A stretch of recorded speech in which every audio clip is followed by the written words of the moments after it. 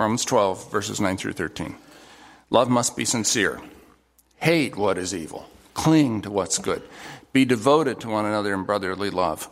Honor one another above yourselves. Never be lacking in zeal, but keep your spiritual fervor serving the Lord. Be joyful in hope, patient in affliction, faithful in prayer. Share with God's people who are in need. Practice hospitality. On Reformation Sunday, I asked, would Martin Luther, were he writing today, have posted his 95 Theses on Twitter instead of the Wittenberg door? I don't know about Luther, but Paul's text today is about as close to a Twitter feed as anything in the Bible. These statements are short, sharp, they're almost staccato in feel. Perfect thing for a series of tweets. In verses 9 through 13, there are only 59 words in the New International Version, which is far less than the 280-word limit that President Trump has to work with on Twitter. But in Greek, it's even shorter than that, 45 rapid-fire words. Now, we know Paul didn't think in terms of Twitter posts because some of his earlier sentences in Romans are paragraphs long. But what he's doing here is offering a list of virtues that characterize the people of Jesus in contrast to the list we've already seen in chapter 1 that characterizes the non-Christian world at large. Paul takes for granted that Christians will behave differently from non-Christians, that people in the family will bear a resemblance to each other and to Jesus that people outside the family don't have. Our Christian family is comprised of people from every race, language, and ethnicity. Some are black, some are lily white, some are Asian, some Latino, some are rich, many are poor. With that kind of variety in the Jesus family, what possible trait could we all share? What marks us as part of his family? Paul would say, that's obvious. It's love. That's what this passage is about. The way Christians love other people in the family and out. I've titled this message, Love Genuine, because those are the first words of verse 9. And Paul uses them as a kind of section title. What follows is a rapid-fire description of what genuine love looks like in the church, that's verses 9 through 13, in relationships generally, that's verses 14 through 16, and then even towards our enemies, that's verses 15 through 21. Today we'll only have time to go through verse 13. A couple months ago, Karen and I visited the Alamo, where for years there was a portrait on display representing James Butler Bonham, who was one of the heroes at the Alamo who died there. Rode in after there was trouble and stayed and died. Well, under the portrait was this caption, James Butler Bonham, and then the words, no picture of him exists. This portrait is of his nephew, Major John Bonham, deceased, who greatly resembled his uncle. It's placed here by the family that people may know the appearance of the man who died for freedom. Well, no picture of Jesus exists either, but God has placed us here at LCC, in our homes, in our schools, in our workplaces, so that people may know the appearance of the one who died for salvation. He intends for us to greatly resemble our Savior. And that resemblance is principally seen in how we love. Lest we get the idea that love is just mushy how's that word go? Sentimentalism. Paul begins by describing love as hating. And that's not a strong enough word. In Greek, the word is more like loathing or abhorring evil. Love detests evil, but clings to good. Now, I found some people are well practiced at hating evil, but not so practiced at clinging to good. They can tell you what's wrong with other people and churches and political parties and Bible translations, and you know what? They're usually right. Other people cling to good. They practice positive thinking. They're easy to be around, but they tend to turn a blind eye to evil. You know, that happens in entire churches too. Some preach against sin, but they don't preach people to Jesus. While others are careful to keep it positive, no matter what, keep it positive, but they avoid speaking the difficult truths. Real love does both. Now, verse 9 is the section title and the subtitle. Genuine love, despising evil, clinging to good. Verses 10 through 13 then picture what genuine love looks like inside the church. Not the building, but in our relationships. Now, there's no governing verb in these verses. There's just a fast-moving list of nouns and participles that picture what love looks like among Christians. According to verse 10, love among Christians is filled with family affection. When non-Christians are around us, they can see that we act like brothers and sisters. Sometimes we really enjoy each other, and sometimes we really exasperate each other, but we're always ready to go to the mat for each other. Genuine love among Christians, it isn't stuffy. It has a family feel to it. Love is also honoring, same verse. Now, honor is conspicuously absent in the broader culture. In politics, for sure, in business and entertainment, but that makes it show up all the more clearly in the church. Paul writes that we should honor one another above yourselves, or more literally, as regards honor, leading the way for each other. The idea is that we won't wait for fellow Christians to show us honor or respect. We'll show them honor and respect first. We'll beat them to the punch. And we should note that honoring people like this, and all the other characteristics of love in this section, is evidence of the renewed mind of verse 2. Okay? Everything in this chapter flows, in one sense, you could say everything in the rest of the letter flows out of chapter 12, verses 1 and 2. The presentation of our bodies to God as living sacrifices and the renewal of our minds. Honoring people is evidence of a renewed mind. Honoring them, not flattering them for what we can get out of them, but honoring them for love's sake. It doesn't just happen. It comes from a mind that is in the process of being renewed.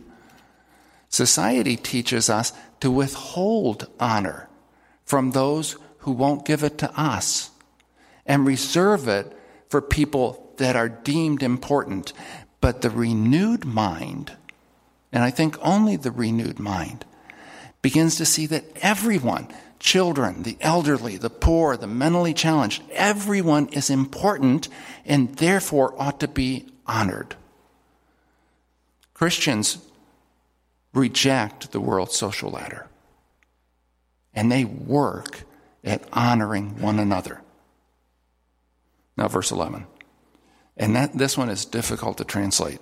Versions do it in a variety of ways, and that's because the noun in the first part of this verse has a range of meanings that people aren't quite sure what to do with. The NIV and ESV use the word zeal to translate it. The NASB uses diligence. The NLT avoids the word altogether and just says never be lazy. Greek is something like, as regards haste. It's the word for making haste, but here it has the idea of haste in doing the right thing. In regards to haste, not slothful. Now, remember the context. This is what genuine love looks like in the church. Genuine love doesn't say, yeah, maybe later. When it knows the right thing to say or to do, it doesn't hesitate. That's what the root of the word I've translated slothful means. It goes at it. Instead of hesitating, we're to keep our spiritual fervor, or better, as the NASB has it, be fervent in spirit, serving the Lord. The word translated fervor or fervent has the idea of a pot that is on the boil. You know, it used to be common to hear someone described as on fire for the Lord.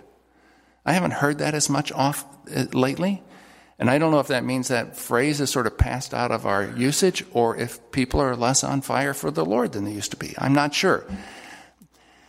But here the fire is not so much a matter of emotion as of love for the King, commitment to the kingdom, and a willingness to sacrifice for the family, for the men and women and children who've joined the cause. So let me ask you a question. Is your spirit as fervent now as it has been in the past? Is it simmering, or has the fire gone out? I can tell you from decades of pastoral experience that the people who are fervent in spirit are the people who are serving the Lord. The people who do nothing usually experience nothing and feel nothing. See, it's no wonder Paul puts these two ideas together. To remove a Christian from service is like removing a pot from the fire. It'll cool, and so will the Christian. We need to serve more than the church needs our service. So go ahead and retire from work, but don't retire from service to God and his people. Give up your hobbies, but don't give up your ministry. You can't afford to. Verse 12, be joyful in hope, patient in affliction, faithful in prayer. This is a sermon in 9 words. Don't count them. There are 10 words in the NIV, but there are only 9 words in what Paul wrote. Paul is telling us we have a great future ahead of us, difficulties all around us, and a God above us who hears our prayers. Good 3-point sermon right there in those verses. I was having lunch with someone this week, and he lived in Alaska for 20 years. And he just told me, he's telling me about these TV shows about Alaska, and he says he hates to watch them. He doesn't watch them because of the way they pick and choose what to show, and then they edit out all the stuff that doesn't amuse or entertain. You know what? No one can accuse the Apostle Paul of trying to amuse or entertain. He doesn't edit out the tough stuff. He admits that the people of Jesus have real hope, but they also have real affliction. But we have real hope. Our end is going to be better than our beginning. Is one of the people of Jesus old? He has reason to hope. Sick? She has reason to hope. Troubled? Life will be better. Our God is going to make all things new. He's going to restore the good that's been lost and banish forever the evil that now pervades our lives and our world. But that doesn't mean we don't have affliction. The Greek word translated that way has the idea of pressure, of being squeezed. Squeezed by money troubles, relationship troubles, health troubles, feeling like the walls are closing in. It can be scary. It hurts. We don't know what to do. But it's in those moments when we're squeezed and hurting and we don't know what to do that we must rejoice in our hope. We must take hold of our hope, as the author of Hebrews puts it, and do it with both hands. And it's in those moments that Jesus tells us, and we know it in our hearts, we know it as well as we know anything. It's in those moments that he tells us, I've got you. In the terrible shootings in San Bernardino a couple years ago, you remember there was a couple who were radicalized terrorists. They shot up a Christmas party just this time of the year in a rented banquet room. They tried to set off a bomb. Well, 14 people were killed. One of the survivors, though, was a 27-year-old girl named Denise Perazza. She survived because a 45-year-old fellow employee, Shannon Johnson, shielded her. They were sitting at a table. In fact, they were joking at how slow the clock was moving at this party. They were just ready for it to be over. When the shooters came in and everything was chaos, they got under the table and they used a fallen chair as a shield. Denise says she can't remember everything that happened over the next few minutes, but she will never forget this. Shannon, and I don't know if she even knew him beforehand, Shannon, who was killed, put his left arm around her, held her as close as possible, and shielded her behind the chair. With chaos and terror all around them, he said 3 words which she said she'll never forget. I've got you. We have a living, vibrant hope. And we have pressure, chaos, fear. But we also have a Savior who stretched out his arms and said, I've got you. He is saying it still. What do we do with this hope and affliction? We pray. We talk to God.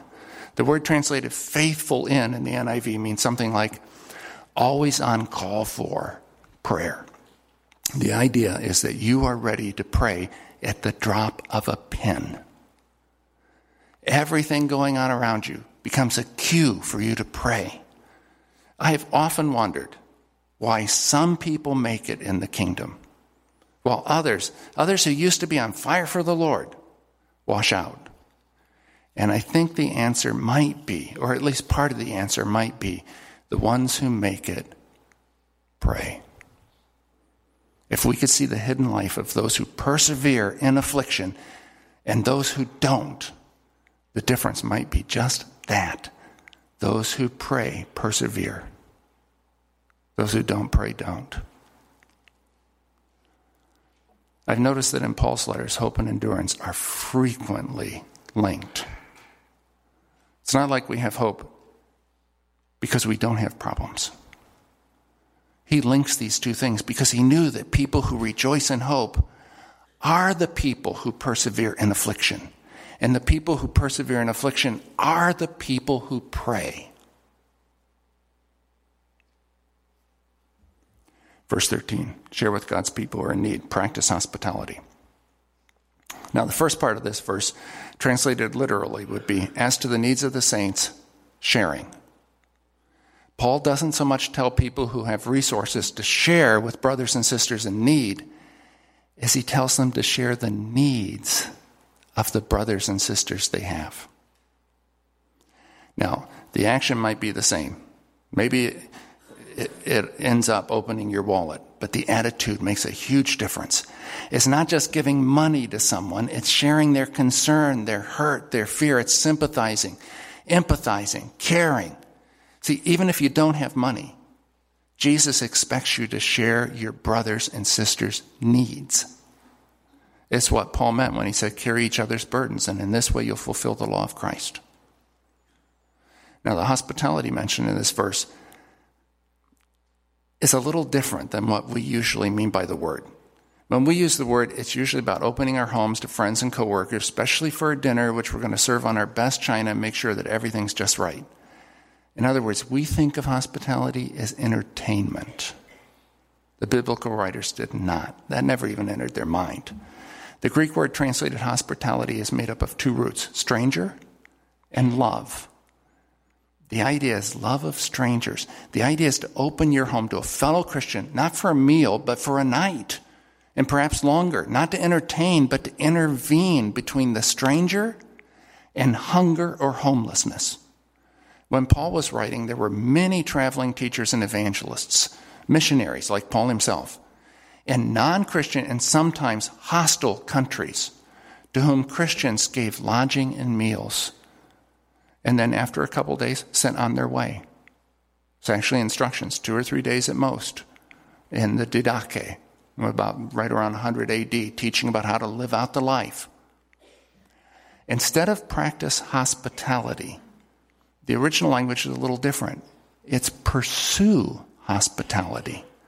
Paul wants us to raise our game in this matter, to go after it, to keep it in our sights. He knows how easy it is for us to get comfortable, to turn inward, and forget our mission and the people who share it. All right, let's make this practical. Or let's make it practicable.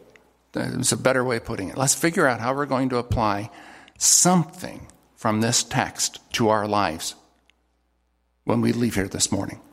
Let's not take all 10 things that are mentioned. Let's just take one. From verses 10 through 13, there are 10 application possibilities. I want you to choose one, formulate a plan, and then act on it. So first, there is the family love of verse 10.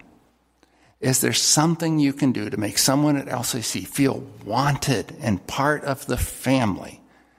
Have them over to your home or go out for a meal or hang out together. Who is it and what can you do? What idea comes to mind? Maybe that's your application point. If something did come to mind, that probably is. Number 2, lead the way in showing honor to the members of our Christian family. So here are a couple suggestions. Speak highly of people to others in their absence. When they're not there, speak highly of them. Never allow gossip to go on about someone. Mention what you admire about others to them. Defer to others' desires and opinions. Listen closely to what they're saying. That's a powerful way to honor others. Acknowledge their efforts. Congratulate them on their successes. If this is the one you'll apply, choose someone to honor and get started. Start thinking of ways to do it and then do it. Number 3, hurry to do the right thing. If there's something you know God wants you to do for someone else, don't hesitate, do it. One of the biggest problems in the Christian life is saying later. Numbers 4 and 5, I'll put these together because they're related. Keeping your spirit warm and serving the Lord. Have you left your first love? Has your spirit flagged? Then get close to other people who are on fire for God and His kingdom. You know, it is hard, as Charles Spurgeon put it, to build a fire with just one log. Don't isolate yourself. You need to be next to people who have some spiritual fervor, so get involved in ministry. I've often seen people catch fire as they've begun serving and they've found their place. It's not always easy to find your place, but once they've found their place, they get hot. Find a place to serve that matches your interests, your gifts, and your life story. Talk to me or to an elder or a deacon and get ideas. Number 6, here's the next possibility. Rejoice in hope. How do you do that? Let me give you some suggestions. Write out a celebration of your hope. Write it out and refer to it at the beginning of each month in 2018. Read about your Christian hope. C.S. Lewis's sermon, The Weight of Glory, always stirs me. Or read Randy Alcorn's book on heaven. Or get a concordance and look up every reference to the word hope and write down what you learn. Right? Rejoice in hope. Number 7, be patient. Better, persevere in affliction. So share your troubles with another Christian and with God. Grit your teeth if you have to. Better, sing a song. Put one foot in front of the other. Ask people for help. Make a little sign for your desk or put on your bathroom mirror a little picture of Jesus on the cross, and under it write, I've got you, and don't give up. We need you not to give up. Number 8, pray. Here's one to raise your game on. Set aside a specific time or times for prayer. Try morning, noon, and evening. That's what King David did. Keep and constantly update a prayer list of needs. Keep it with you somewhere. Put it on your phone or in a little notebook. Learn to say breath prayers. You know what breath prayers are? They're short, pointed requests or prayers that you can say with a breath. Lord, have mercy on me. I love you, Lord, or something like that. Join a prayer group or start one to pray for our church family. Maybe our needs this morning are going to stimulate someone to get a couple people together and start praying. That would be fantastic. Number 9, share the needs of the saints. Ask people at church about their situation. Take the bulletin prayer requests and look them over and ask God how He wants you to share someone's need. Maybe send a note to that person, give them a call, drop off a meal, ask how you can help. Maybe that application point is for you. Number 10, pursue hospitality. Pursue it. Hound it. As we're going to see when we get back to this passage after Christmas, almost one of the very next words is this word again, only it's used of people who hound Christians to do them harm. It's translated persecute there. The idea is pursue it. Pursue hospitality. At church, you can be hospitable here. Welcoming people. And Family Promise, what a need we have there. You can do it in your home, using what you have to bless others. Pursue hospitality. Now choose one of those 10 ways. Don't try to choose all 10. Choose one. And then tell someone, spouse, friend, Facebook group, maybe pastor, tell someone which one you've chosen. That's going to make you take that step. And then ask God how to start. When you have an idea how to go about it, don't put it off. Don't hesitate. Not slothful. Get started. It's not enough to think about it. Do it. It's not enough to talk about love. It's those who live a life of love who are blessed. As James says, don't merely listen to the word and so deceive yourselves. Do what it says. Let's do what it says here. And then let's watch God do what he says. All right, let's pray.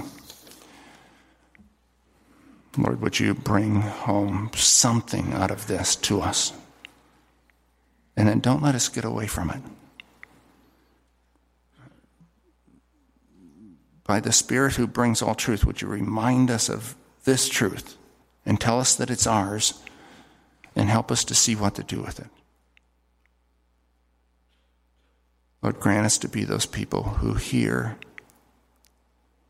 and put into practice what you've said for Jesus' sake. Amen.